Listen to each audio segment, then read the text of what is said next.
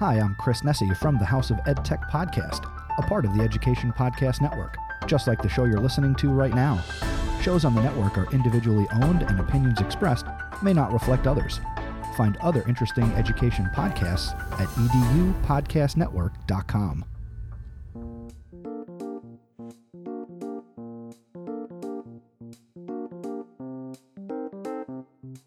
Welcome to Kindergarten Kiosk, the developmentally appropriate podcast. Hello everyone and welcome to Kindergarten Kiosk. I'm Lindsay. And I'm Kathy. And today we're going to talk about making a schedule.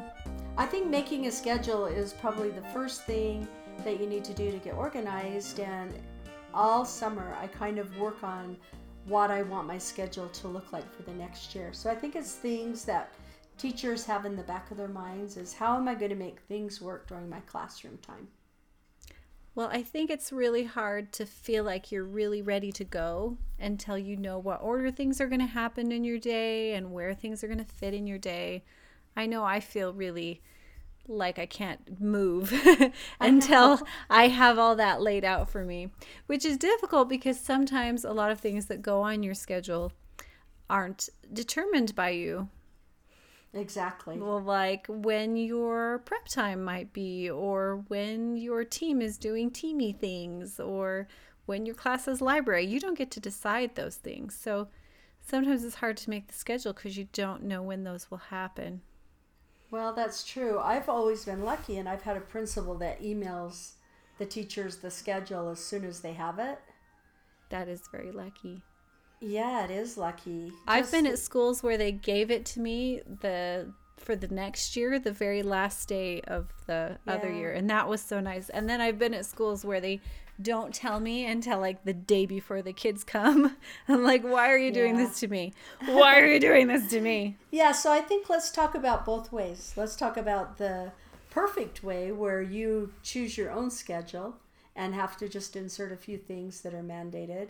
And then we'll talk about when the schedule's handed to you at the end of the year or during the summer. And then let's talk about that. Oh, welcome. It's August. You're back to school. Oh, by the way, here's your schedule. Here's what you're doing. Good luck. Okay. So should we start with Let's start with the ideal world. Okay. Yeah, I think that when I make my schedule in the ideal world, the very first thing that I do is schedule the most important thing to me. And the most important thing to me is learning centers.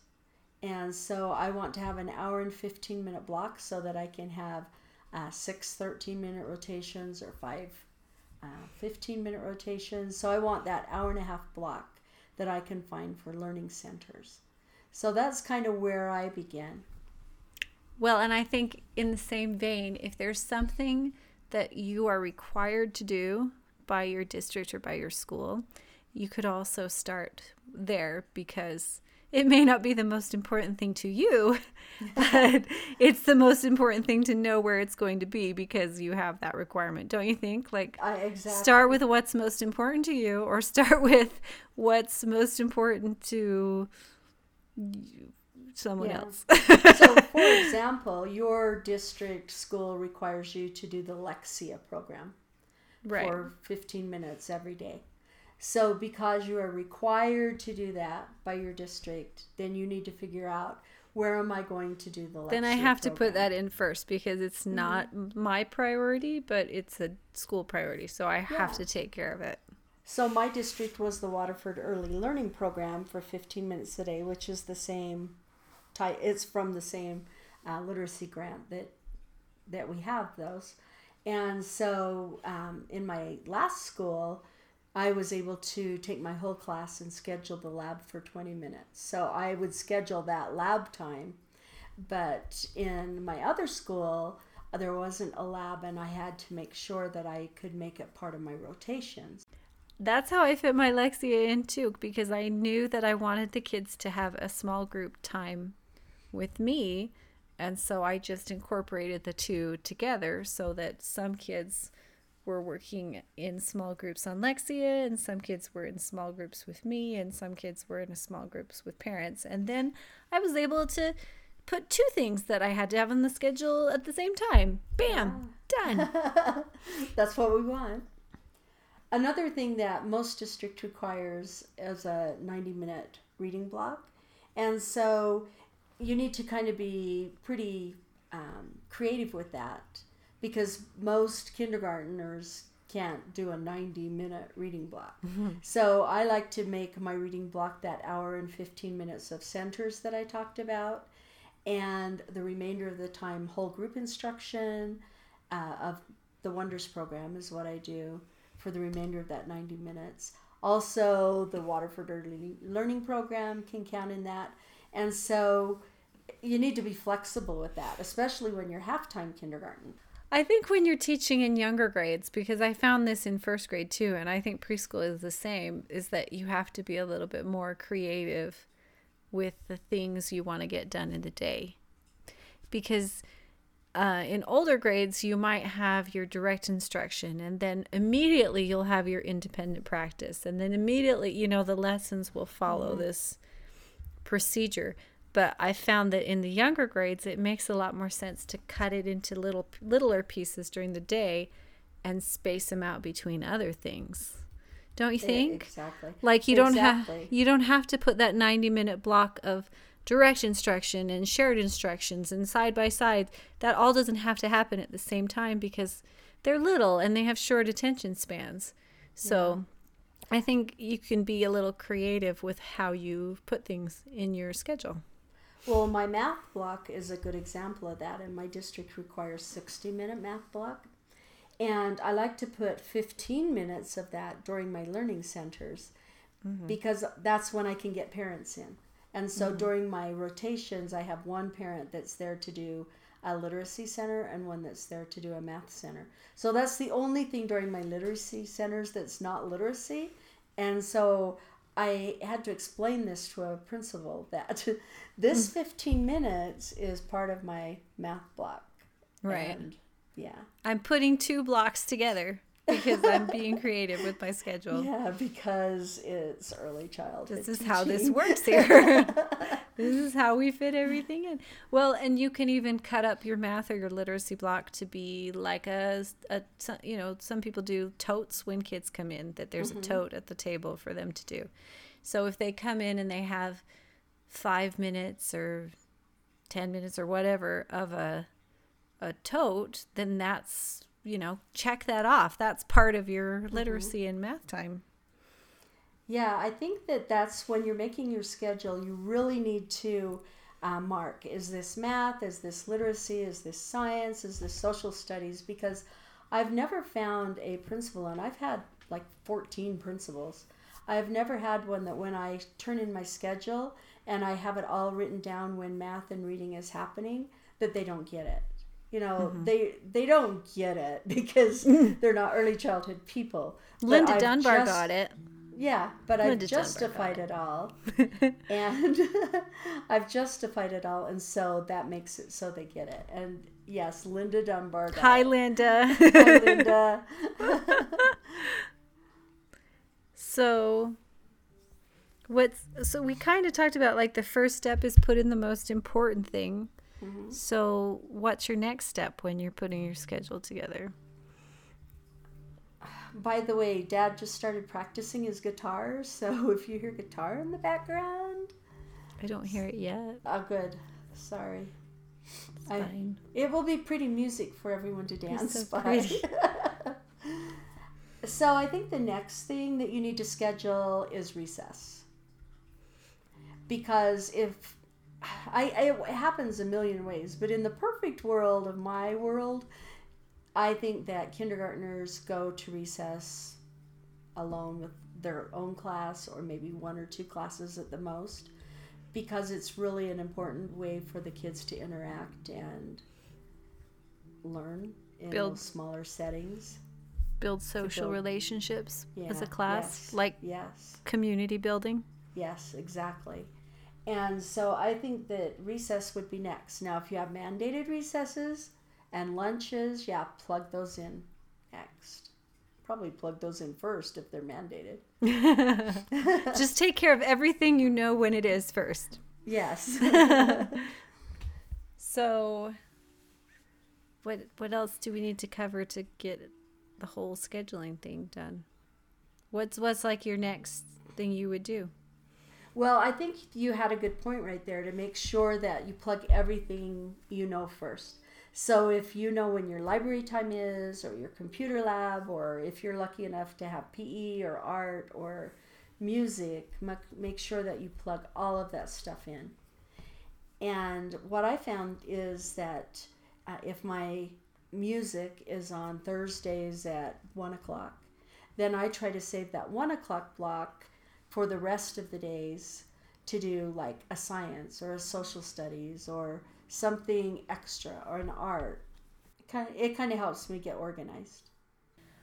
Okay, so what if you don't know when some of your important things are yet? What if you're like me some years and you know you have to do library, but you have no idea when it's going to be? What do you do then? Yeah, I think that I would just kind of make a perfect schedule outline, knowing that it's your rough draft, because then you'll have all the things listed that you want to get in and know in your mind that you cannot be married to that schedule or you'll be greatly disappointed. But it will give you a head start of these are the things I need to get in when I know what are my must-dos. So I think when I've been in that situation, if I have a basic skeleton of what I would like things to be in my ideal world, then it's not too tricky to like flip-flop it. Do you know what I mean? Like if I had my perfect schedule and all my important stuff was in the morning and then I found out library is going to be in the morning, it's not too hard to take my skeleton and flip it upside down and put the important things at the end, because now I know libraries first. Does that make sense? Exactly. That's a great way of looking at it. If I have at least a skeleton, then I can see how to turn it around or move things slightly to make things work. It's always better to have it at the get-go, but it's not too bad. Yeah, it's not too bad. And I think even though you don't know where everything's going to go, it's just a good head start and a good exercise to work through the things you know you want to get into your schedule. Okay, so what if you were a half-day kindergarten teacher? Well, and there are a lot of have half-day to do kindergarten teachers like you. Yes. But I only teach one session right now. What if you're a half-day kindergarten teacher and you're teaching an AM session and a PM session? How do you schedule those so they are not driving you bananas? That one is difficult. I taught in that kindergarten center where everything rotated around kindergarten or evolved around it. And it was perfect. Our morning and afternoon sessions were perfect. But when they moved those kindergartens into the elementary schools, my friends have just had panics with it, because in the elementary schools they don't understand that their morning and afternoons they want the same. Yeah, so they have different nobody computer cares. schedules. They have different library times. They have one session. One friend said her one afternoon session is 15 minutes shorter than her morning session. And so I've been there. It's obnoxious. Because I've done 2 sessions in an elementary school, and I'm like, please make them the same. Please make them the same. But in an elementary I'm trying school, to be they equitable generally to my don't. 2 classes. Would you please stop giving the morning a Halloween parade and the afternoon gets nothing? So how do you do that, Mom? Well, I think you make the one schedule, you make the morning, and then you make your afternoon based upon your morning one as close as you can, and then you'll just have to shift the things around to make it as equitable as you can for your students and make it so that you're not crazy. But it's tough. Teaching so 2 hard. sessions of kindergarten in an elementary school is tough. It's hard.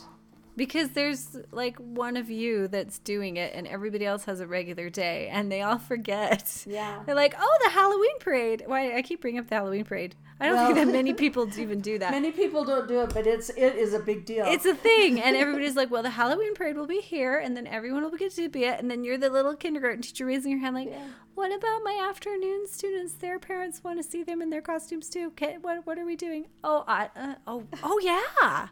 Oh yeah, I forgot. Or then they'll do hour-long assemblies in the morning. What about my afternoon kids that didn't get to see the magician? Are they gonna they'll see see a it another magician year. ever? Or, you know, like, what about the fact that my morning kids got no instruction today? And it's so annoying. Yeah, it's really tough.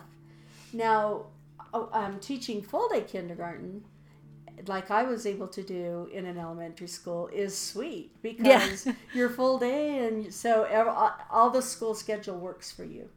Yeah.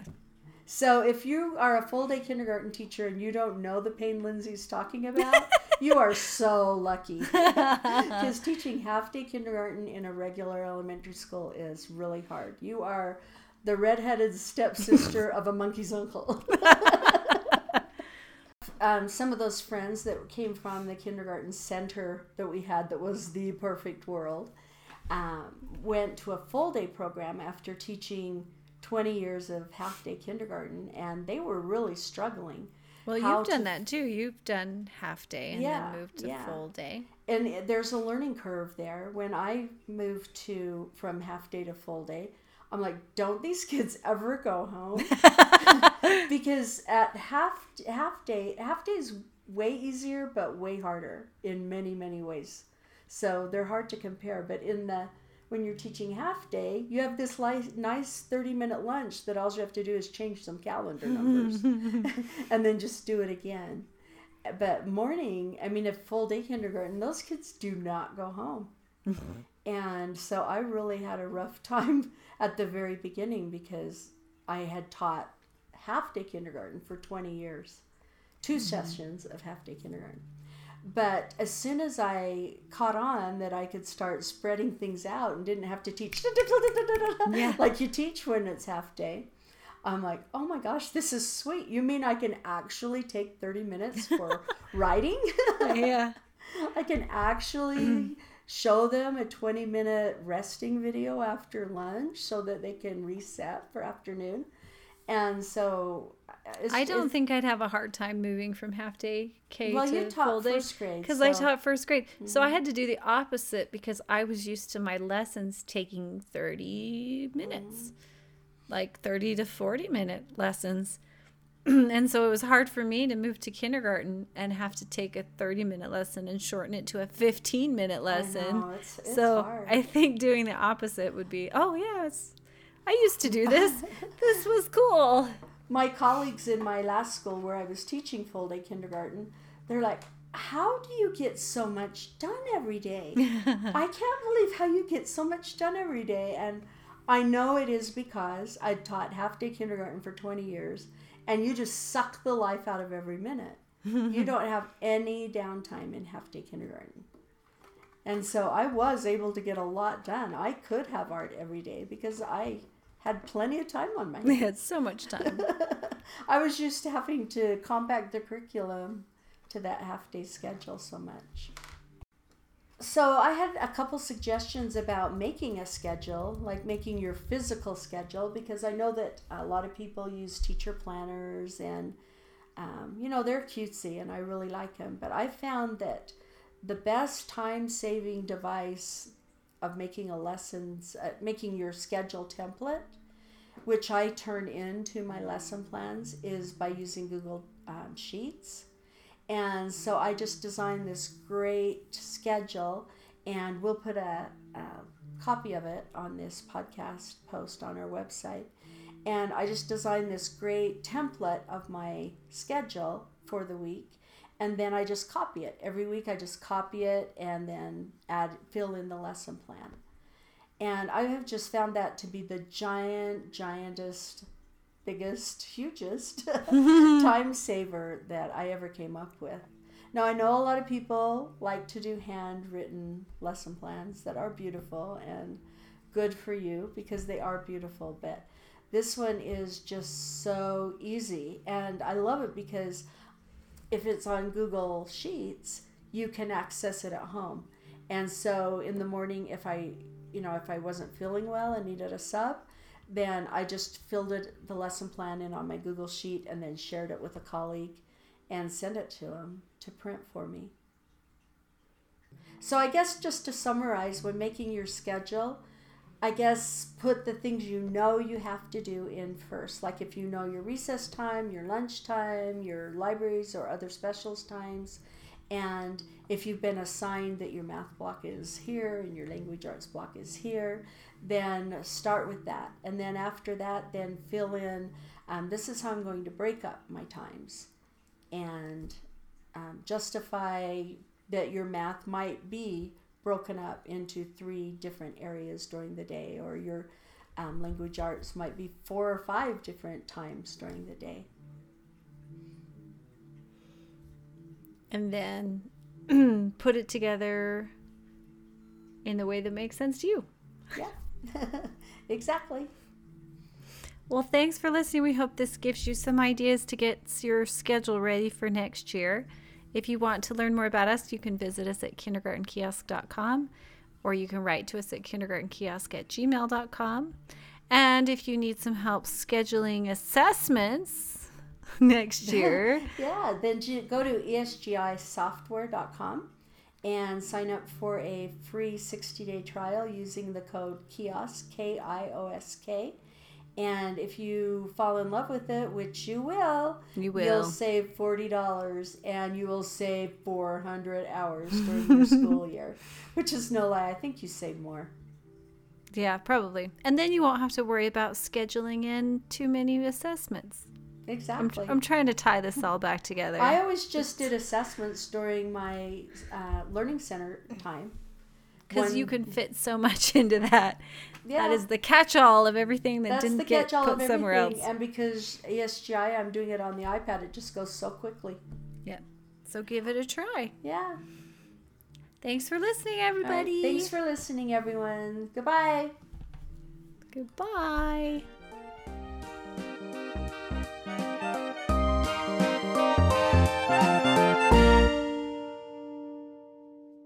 Kindergarten Kiosk is a proud member of the Education Podcast Network, a network of podcasts for educators by educators. For more information, visit edupodcastnetwork.com. That's edupodcastnetwork.com.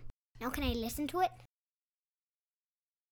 Well, that's how I fit mine in too. I knew I wanted to have the kids rotate to me for small group instruction. Are you going to sneeze? I am. Sneeze. Come on. Okay, sorry.